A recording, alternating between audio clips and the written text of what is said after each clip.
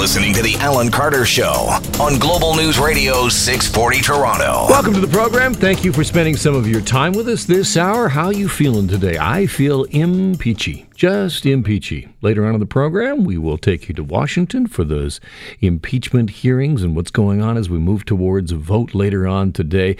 And it's expected that the vote will come just as the president is speaking at a giant rally. All of that should come together for just an absolute storm of wonderful political news. So we're going to get into that. Also, we're going to talk about boomers. If you have a home, is it time to cash out? Okay, boomer. If you're heading towards retirement, let's say in the next maybe 10 years or so, and you're still thinking of maybe downsizing, is it time to think to yourself, well, the housing market has been on a great run. Time to get out while the getting's good. Okay, boomer. Details on that coming right up, but we begin with this. Is this funny to you? Does this make you laugh? It's a tweet from This Hour Has 22 Minutes, and it goes as follows. This is the tweet. Quote, Ontario Premier Doug Ford says he will not run for the leader of the Conservative Party, but he will run for a hot dog dangling from a string. That make you laugh? Anybody? Bueller?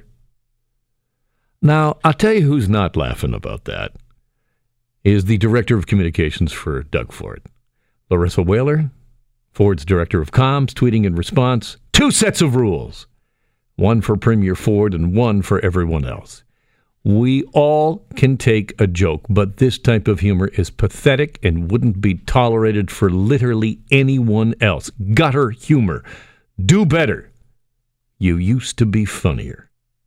That is the response from the Director of Communications for Doug Ford in response to a This Hour Has 22 Minutes joke, kind of a bit of a, would you call that a fat joke? It's a bit of a fat joke. Now just ask yourself, if This Hour had 22 minutes, or whatever it's called, I forget because it's irrelevant really, but if that program had tweeted out something about Andrea Horwath and maybe chasing a shortbread, I think that would be... Sheba, my producer, has given me the stop. Do not go further. She's given me the wave off. Abort landing. Could get myself into some trouble. But you get my point here. Sheba, am I in trouble here? Am I heading into some rough territory? I think fat shaming on all accords is wrong. So do you think this running for a hot dog dangling from a string, does that make you laugh? I saw you giggle a little. Oh, it's hilarious. Okay, so you think it's funny, but that's not fat shaming. You shouldn't. Why aren't you outraged about that? You should be outraged. It's hilarious, but it's wrong. And that's what makes it funny. All right, thank you, Sheba. Let's get to the CAMH story as we begin our hour. The changes of 12 recommendations made by a panel have now been accepted by the head of the Center for Addiction and Mental Health. Among those changes, that there will be a new area for patients. This all comes after a number of people escaped from the hospital's forensic facility. Zebin Kong, perhaps the most famous, a patient at the hospital who escaped in July and fled to China after he was found not criminally responsible, or NCR, for second-degree murder of his roommate. So among the recommendations, the immediate development, as I mentioned, of a secure outdoor area, better communication with police, electronic management of passes to reduce the number of disappearances. Will that restore public faith in this institution, and will it help the public understand NCR? Adelstein Brown chaired this review, and he joins me now on the line. Thank you so much for joining me on the program. Thank you. Let's begin with 2 of the points that you had in your executive summary that I want to look at. 1, this is number 3 from the executive summary, immediately create a memorandum of understanding that specifies the information that can be shared between CAMH and Toronto Police and time frames within which it must be shared, the goal to ensure timely and safe return of patients. That seems to me to be fairly broad. What is your understanding of what would be successful and a successful implementation of that? Sure, thanks. So, one of the challenges in looking at the whole NCR issue is that there is legislation around how we deal with police services, legislation around how we deal with health services, and for everyone, we always think first about the privacy and security of our health information. That leads to sometimes a little bit of confusion, where police need information when someone has absconded from care, and they need that information quickly. And it's not always clear, I think, to anyone working in the system what information can be shared and who it can be shared by. So what we've suggested is to create this MOU so that that's really clear. It's really clear to the staff at the hospital, and it's really clear to the police as well. And that then really will help the police do their job much more quickly and as effectively as they'd like to. And should that MOU be made public? Sure. I don't think that would be a challenging MOU in any way.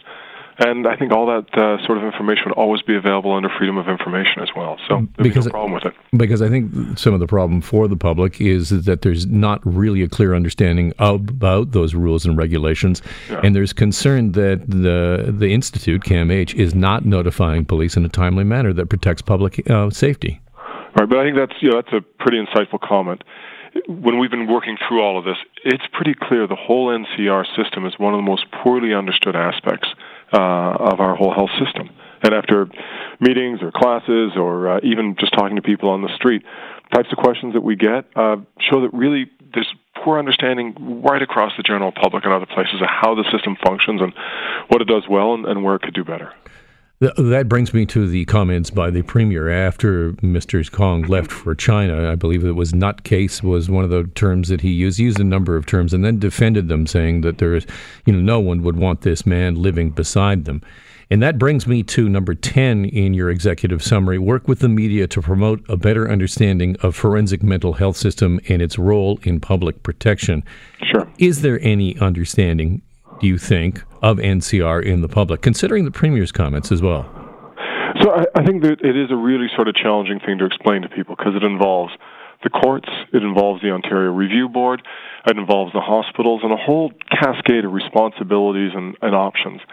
What was really, I think, important for us as we were doing our work is looking at papers, for instance, that say, when we study this, the rate of reoffending for people who've gone through care, who've gotten healthy and have been reintegrated back in the community, it's about 20%. The rate of reoffending for someone who's been put into the prison system who has a mental illness is about 70%. So this system overall works really well and actually does improve community safety. But you can see sort of throughout the whole report, whether it's the first question you asked or some of the other recommendations, we're constantly refocusing on how we communicate performance and how we make sure that people understand how it's working and also what the opportunities for improvement are. The fact that CAMH has said it will immediately implement your recommendations, do you think that will restore public confidence in that institution? I think with constant communication around this, it'll help. I also think, reports like this, particularly the way it's been made public, help to explain the system a bit and actually help to reduce the stigma around mental illness in general, which is really important. We had another news report at the beginning of the news about another person who had been found NCR and is now accused of murder through arson. These sort of things come up again and again in the news cycle. How do we get a greater understanding of NCR when we talk about it? Sure. So, again, I think looking at the numbers is interesting. So I can only talk about the numbers for the Center for Addiction and Mental Health. People absconding as part of a pass out into the community, for example, that's a rare event. That's about one absconding in about every 3,000 passes. That's also, most of those abscondings are just a little bit late reporting back, about a third of them. So there's, it's a very, very rare event when someone absconds. At least within the CAMH data, the risk of a violent thing happening is exceedingly rare. And so if you look back over more than a decade's worth of data that we were able to look at, there's only been one violent incident, which was one of the high-profile incidents over the summer. Adelstein Brown shared the review into CAMH, and today news that CAMH will adopt the recommendations in that report. Thank you so much for being on the program today. Thank you.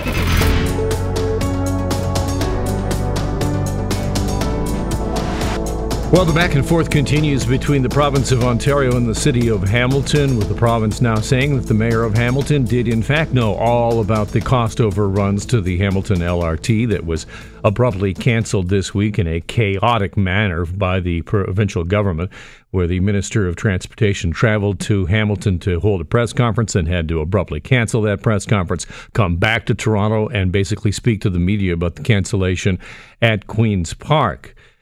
Now, what the minister says is that they had a review completed to look at the cost of the project, and that review came back and said, no, it's not $1 billion. No, it's not $3 billion. In fact, it's $5.6 billion. And once the government had a look at that number, oh my goodness, just knock us over. And they decided, well, we just can't go forward. Well, there's a lot of people who say, well, I don't know if we believe that. So how about you show us that report? And the Minister of Transportation has said in response, can't do that. It contains information that is private. It's private information. It's too sensitive. It's on a need-to-know basis. Of course, this reminds me right away of the gas plant scandal, because you recall that when the Liberal government canceled those 2 gas plants, in committee afterwards, the committee members said, well, we want to see all the email pertaining to this cancellation and the negotiation with the companies for the cancellation. The government said, we can't do that. That's too sensitive. It's too sensitive. Except for in that case, it was a minority situation. So because you have a minority, you have a majority of opposition members, more opposition members than government members on the committee. And they said, no, too bad, so sad. Give us the details. Give us the email. And that is what cost Dalton McGuinty his job. In this case, we're not going to see those details. So when the government says, no, we're not going to give you the report, there's no mechanism to force the government to turn it over or to show the public where are the numbers. Where's the proof that it's $5.5 million or $1 billion or quadrillion dollars? Who can count anymore? This weekend on Focus Ontario, the mayor of Hamilton with some strong words for the provincial government. Here's that interview. Mr. Mayor, you have called this a betrayal by the Ford government to the people of Hamilton. Why use such strong language? Well, because that's exactly what it is, Alan. We had the Premier of the province of Ontario, this current Premier, after the municipal election say that the candidate that ran on LRT and was successful deserves to get their LRT. He believed in the democratic process at that point and said the people of Hamilton had spoken, it's time to move on and get this LRT done. Second to that, Minister Yurek came to town not long after they'd put a freeze on all property acquisition in the province, and came specifically to Hamilton and said, we're going to lift the freeze on that property acquisition and we're going to go full steam ahead on the LRT. And so they've been leading us along that this project was in good shape, that there was no issue going forward up until very, very recently, when they came to us with some high-level benchmark numbers from projects across the province that costs were rising and increasing, and we asked them at that point in time, give us specifics and let us have at those numbers so we can understand what it is you're talking about. And at that point, we never got to that point. They canceled the project on Monday before we can even get those questions answered. I want to play for you the central reasoning and the central reason that the Ford government is giving for canceling the project. Here's the Minister of Transportation talking about the ballooning price tag. We thought it was $1 billion. We find out it's $5.5 billion. And so it's incredibly frustrating, and with a heavy heart that I went to Hamilton today to speak to the mayor. I know this project is important to him and to a number of people in the city of Hamilton. Mr. Mayor, could you react to the numbers that the Ford government is giving? Well, I mean, the fact that they're equating $1 billion to $5.5 billion is totally erroneous and irrational. That's a 450% increase. That's just not possible. What they are doing, though, is ignoring the fact that they would have known that there were life cycle costs associated with this project that were well above the $1 billion that the previous province had committed to, and this province should be aware of, and they, I'm sure, were aware of. They've also introduced into that operating and maintenance costs that were the responsibility of the City of Hamilton, and we've always accepted that responsibility and never considered it to be part of the project cost and responsibility of the province of Ontario. So they're playing fast and loose with the numbers here. There's no possible way this has gone from $1 billion to $5.5 billion all by itself, just in capital costs. What they failed to tell you is that your Ontario and Mississauga also went over budget in terms of capital capital cost, it also has a life cycle cost attached to it over the 30-year life of the project. Same issue happened here in Hamilton. Why are they picking on Hamilton? Why is it that they're not providing the same level of scrutiny to the other projects in other locations? $5.5 billion going to the City of Toronto for 3 subway station stops, fully funded by the province of Ontario. So why are they getting that full funding commitment and the City of Hamilton is not? What kind of sunk costs do we have in this project that has now been canceled? There's about $180 million of design and land acquisition costs that has been done up until recently. So again, the land acquisition has been continuing until yesterday when they announced that this was ended. There are some 60 properties that have been acquired through a willing buyer, willing seller basis, and we were heading towards expropriation for the balance. So the grand total between the design work, some of the underground service work and locates that have been done throughout the corridor, and the acquisition of property amounts to about $180 million of costs already borne by this project. The government says it will continue with its promise of $1 billion. How can you go forward with any kind of project? I'm just wondering about the working relationship going forward. Well, it's going to be difficult, but we're all big people, and we should be wise enough and smart enough to come to the table. And we're at this moment in time still going to fight for LRT. But $1 billion all by itself, without any life cycle costs, does not get us very much in terms of a transit project. We may have to start looking at alternative transit projects like BRT, potentially with electrified buses. I think it's a little premature to go down that road, but the reality is that it was assessed by Metrolinx some 12 years ago. A benefits case analysis was done between LRT, BRT, and regular transit, and LRT was seen to be the most beneficial from a transit perspective as well as from a development perspective. BRT came in, a low second, and traditional transit didn't really register at all in terms of future development. So this has been well studied, well researched, well thought out, well designed process that the province, I think, has been angling to cancel for quite some time, and they just didn't bother to tell the City of Hamilton about it. Mayor Fred Eisenberger, thank you so much for your time. Thank you, Alan. Have a good day. That is the Mayor of Hamilton speaking on Focus Ontario, which you can see this weekend on Saturday at 5:30 p.m. and then Sunday again 11:30 a.m. Interesting, did you catch that at the end there? Despite all the anger, well, we hope they come to the table and we can talk about this $1 billion.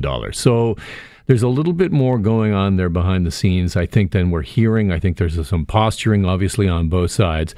There's still $1 billion on the table. What is it they're going to do with that? Electrified buses? Scooters? Scooters are all the rage. Maybe they could just do scooters in the Hammer. Could do that. Let's talk real estate, shall we? It's one of those fascinating things. Basically, in the city, we talk about two different things. We either talk about the weather or real estate, and I tell you right now, it doesn't look all that nice outside. It's snowing, so let's not talk about the weather. Let's talk about real estate.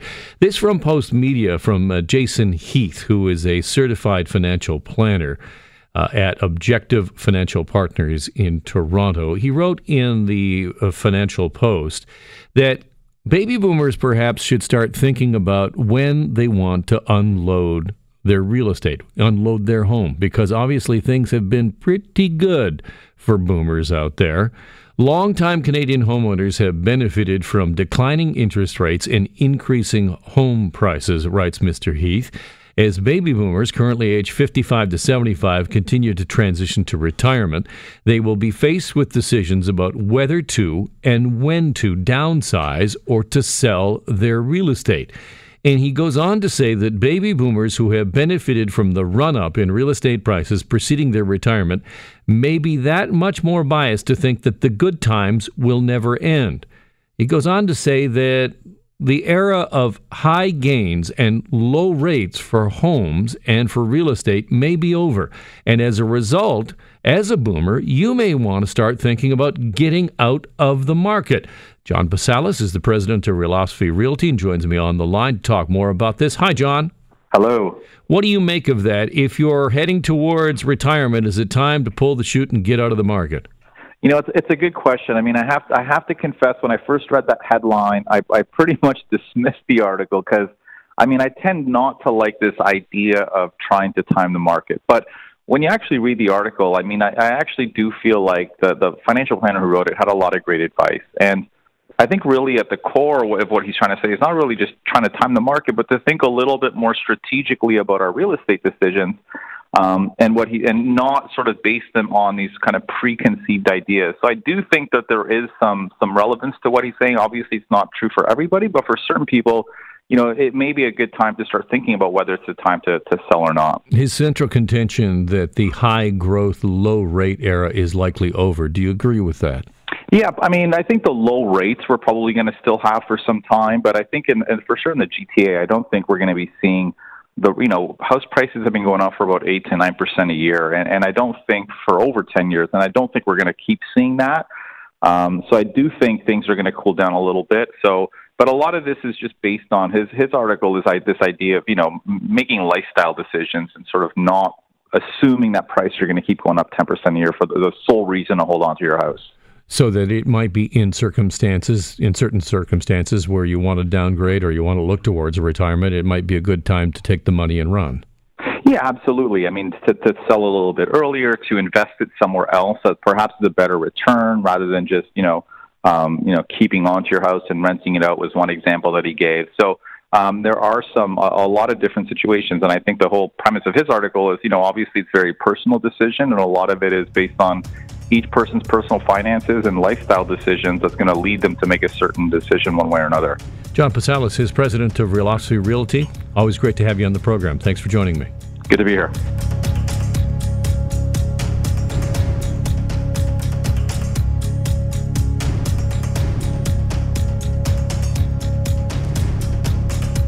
Welcome back to the program. Time to talk about that Life Labs hack with the potential of 15 million customers of Life Labs in Canada having their personal information compromised. Now, Life Labs is a lab testing company. It primarily operates in the provinces of BC and here in Ontario. And Life Labs has confirmed that not only was it hit by a hack, but it also paid a ransom to the hackers to try and get the information back. And put this in perspective, the third largest hack in history, and this one doesn't come anywhere close to the top three. Here's the top three. The third largest in history involved the Marriott hotel chain that came to light in 2018. That personal information of up to 500 million people who stayed at Starwood hotels, that was stolen and included Canadian location.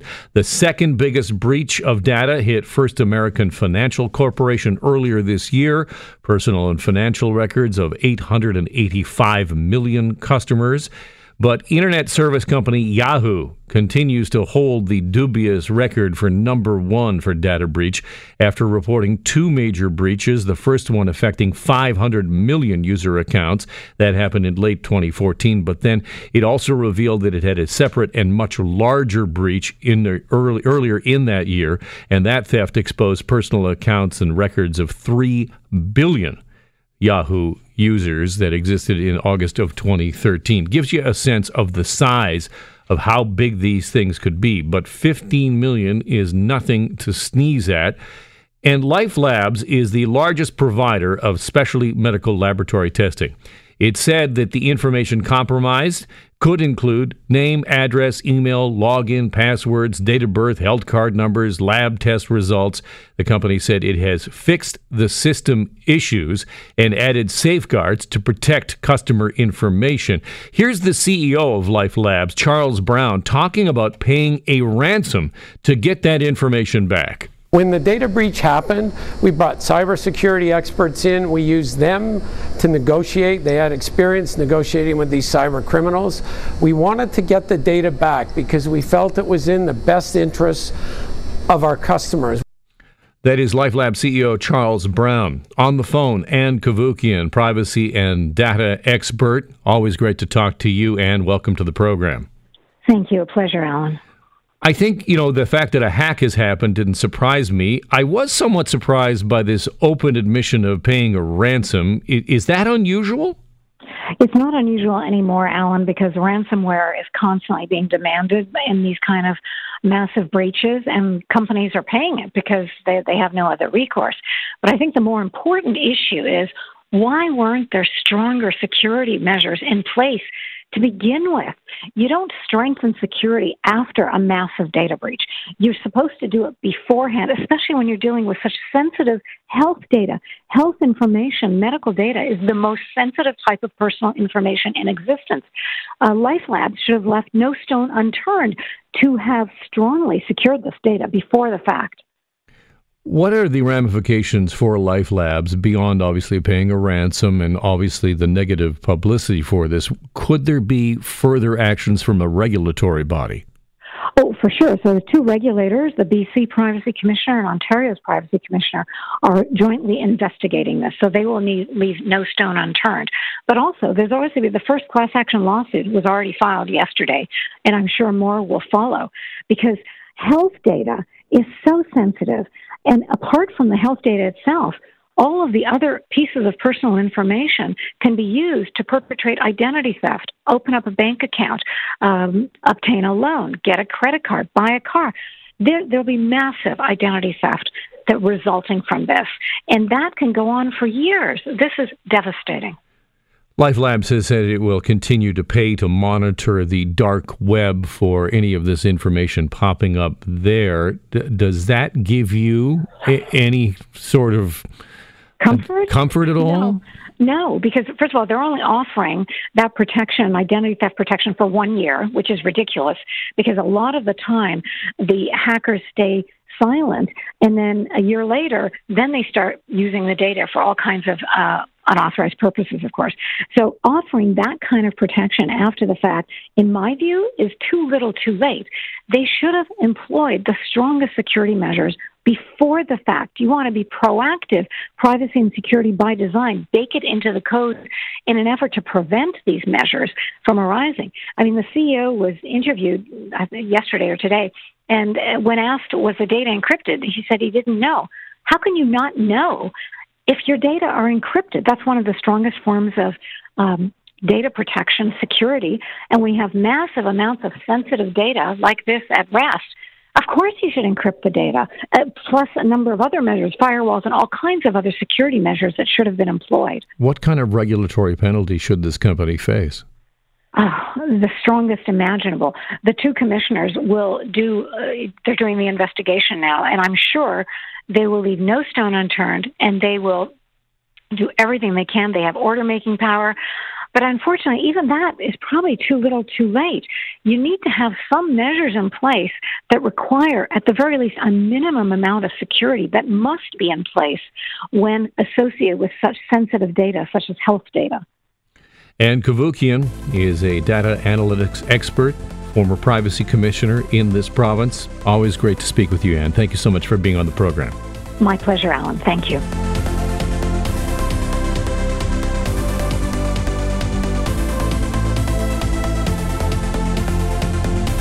We are about to take you to Washington for the latest on the impeachment inquiry and what's happening down there and what's expected throughout the course of the day. But let's begin on this side of the border, and Canadian Press has now unveiled its Newsmaker of the Year. Go!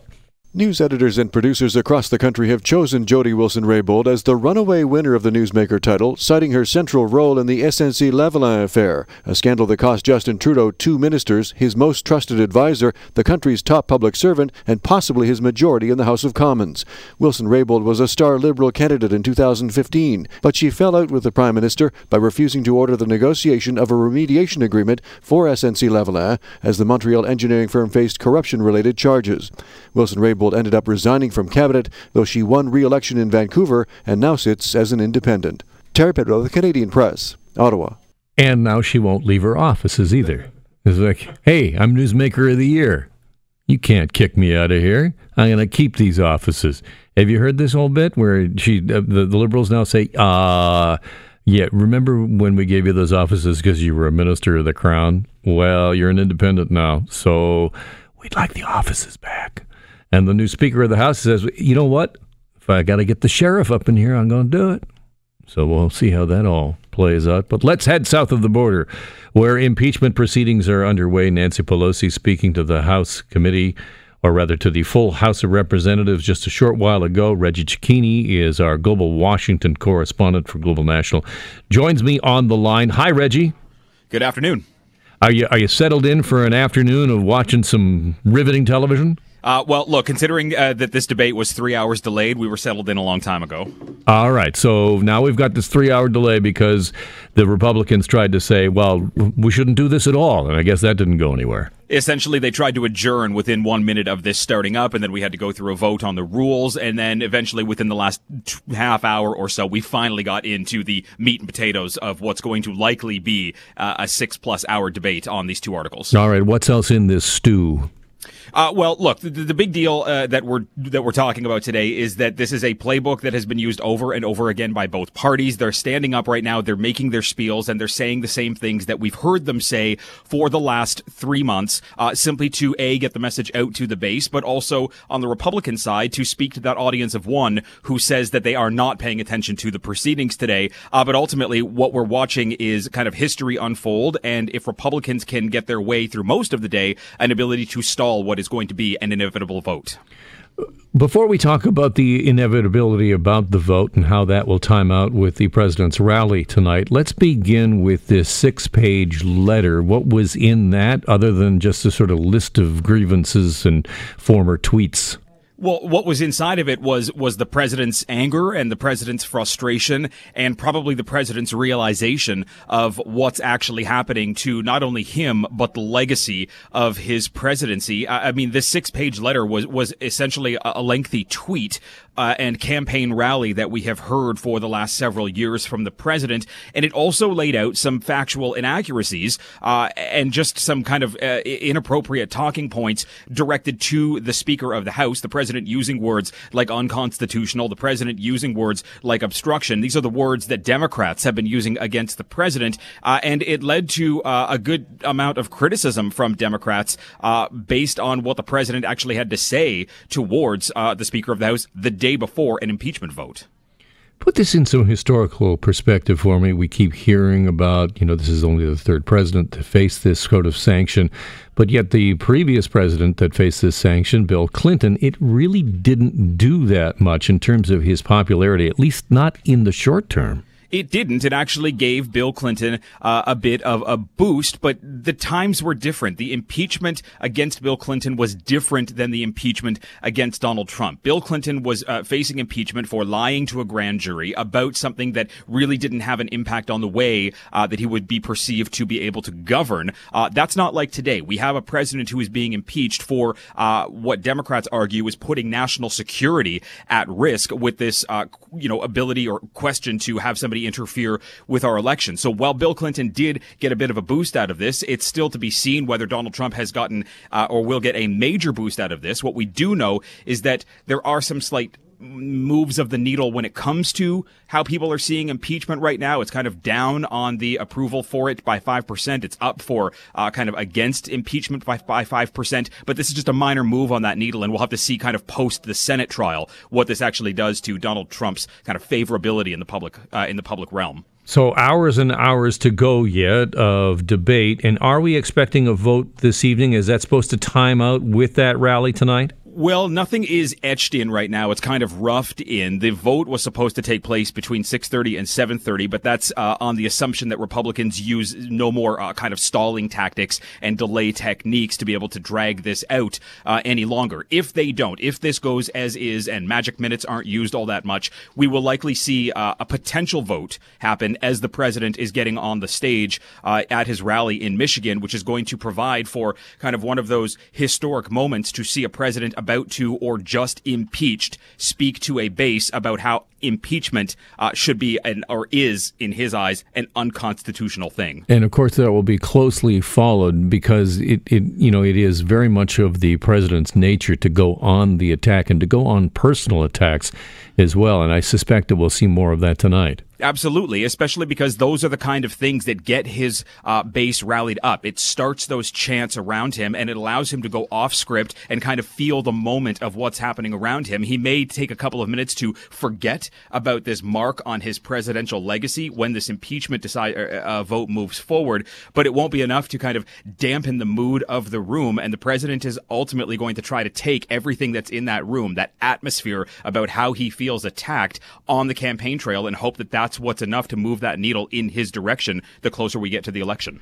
Reggie Cicchini in Washington for Global News. Thank you, Reggie. Always great to have you on the program. Thank you, sir. So, going to be a big day in American politics. We'll be following that here on Global News Radio.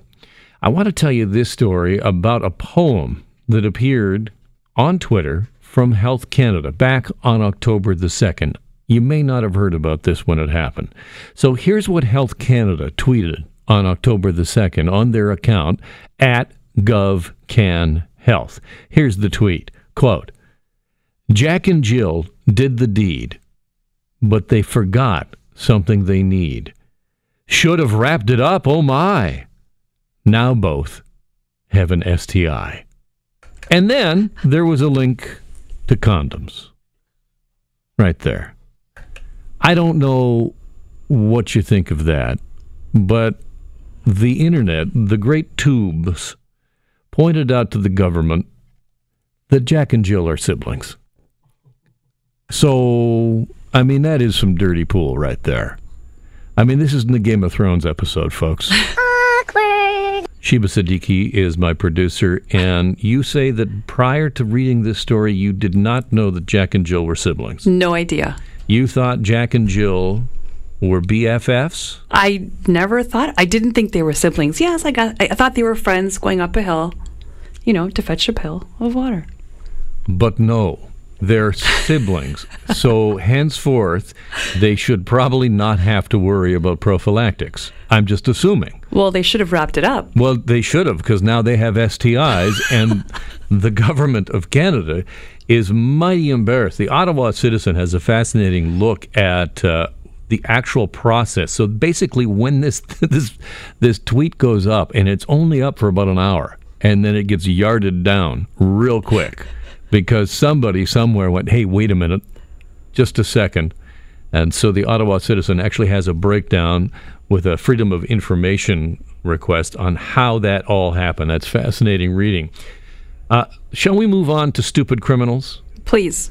Police say a thief is now being searched for in California after he stuffed 30 bags of frozen shrimp down his pants. The man took the shrimp from a market in the city of Riverside by entering the store 3 times in 15 minutes. Police say that each time he went to the frozen food section and concealed shrimp in his pants. There's a joke there somewhere. Is that a shrimp in your pants, or are you happy to see me? Not happy to see me. Not happy enough. Come on, Rob. Be happier. The stolen shrimp had a retail value of more than $500. Security video of the suspect in the market was posted to the police department's Facebook page. The shrimp bandit, Shrimpy, is still at large. That is going to be an awkward prison nickname when he gets picked up. Hey, Shrimp. What's up? Did they retrieve the shrimp? Not from where he had hidden it. Oh, because no one wants to eat that shrimp. That shrimp is spoiled. Well, it was in the discounted aisle. Don't you put it in your mouth. Don't you stuff it in your face. This is just plain juvenile, Rob. It's juvenile. This is an adult program. Most days. Here's one more for you. This from the New York Times. I did not realize this, but there is a trend out there. The hottest Christmas gift, one of the hottest Christmas gifts you can give or get this year in the United States is an axe. I kid you not. What? A sort of, retro, hand-painted, beautiful axe. Is this a Game of Thrones thing? No, this, I swear to you, I read this today, I couldn't believe it, but it is true that bespoke axes are a hot, cool gift. And why is this? It's because of us. It's because of Toronto. This is the quote from the New York Times. Modern axe-throwing leagues began in 2006 in a backyard in Toronto, slowly developed a cult following, and over the past 3 years have swept across the United States with a wave of new axe-throwing clubs. And so now, people don't want the Homer Simpson bowling ball for Christmas. They want a custom one. They want an axe. Alan, please don't get me an axe for Christmas. Get you something, a little old battle axe, maybe. Have you been axe throwing before? I have not. I've not thrown an axe. I thought you were bragging about it the other day. It's not even me, dude. I don't even. It's not even me. I don't even know who you're talking about. I'm shocked, but also not shocked that it originated here in Toronto. And so now this is our contribution to culture as a whole. We have Drake and axes. 6! Thank you so much for spending some time with me this hour.